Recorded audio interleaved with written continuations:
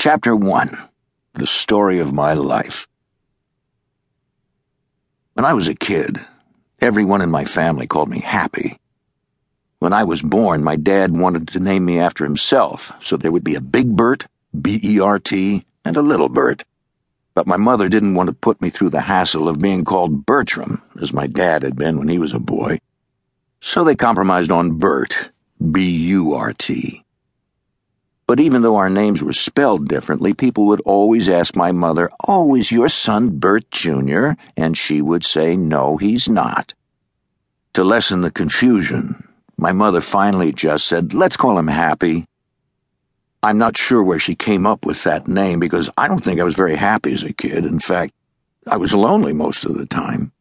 Since my dad was working as a buyer of men's clothing in Kansas City at the time, he probably never thought that either of our names would ever be known outside our neighborhood.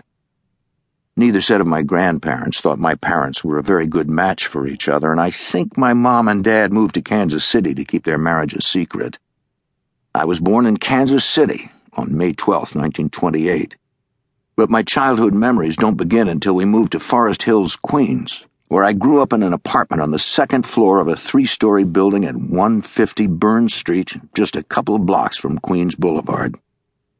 No one in my family ever went to synagogue or paid much attention to being Jewish.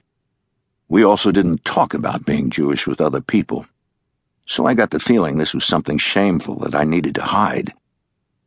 I didn't have a lot of friends in Forest Hills, but the kids I knew were Catholic, and most of them went to church at Our Lady Queen of Martyrs.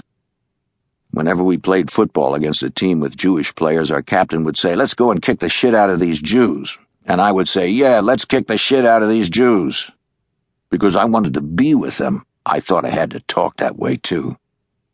As a teenager, I was very short. At Forest Hills High School, there were 3,000 students, but not a single one of them, not even any of the girls, was smaller than me. So I already had enough problems without having to also admit I was Jewish. I didn't read a lot as a kid, but one book I really loved and read over and over was The Sun Also Rises by Ernest Hemingway. I really identified with the hero Jake Barnes, who couldn't perform sexually because he was impotent. That was definitely not a problem for me. I was socially impotent because I was carrying around all this baggage, and I never felt like I fit in anywhere, not in school or in my neighborhood. As a kid growing up in Forest Hills, I was Jewish, but I didn't want anybody to know about it. I was too small for any girl to even notice I was alive. I was reading The Sun Also Rises, and I was walking around with a name like Happy.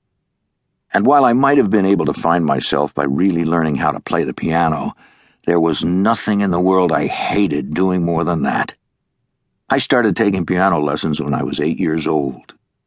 Every day when I came home from school in the afternoon, my mother would make me sit down at the upright piano in our living room and practice for half an hour. In my house, the push about music always came from her. What I really wanted to do was to be out in the street playing ball like everyone else I knew. Whenever my mother said I had to practice, there was always a fight, and I would only do it because she didn't give me any other choice.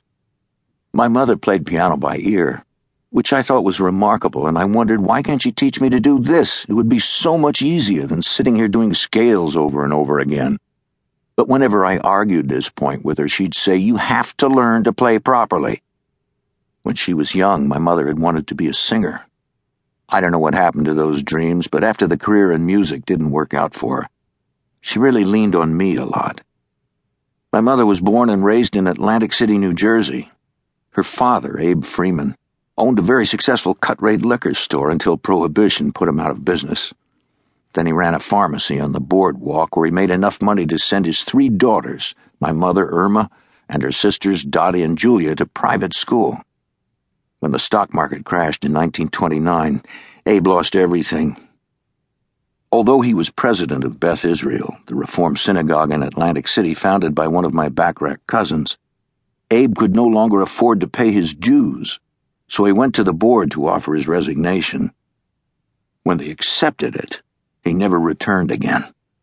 Whatever connection my mother might have had with being Jewish also ended right then and there, which helps explain the way I was raised. To the day she died, my mother had great taste in clothes and art and music.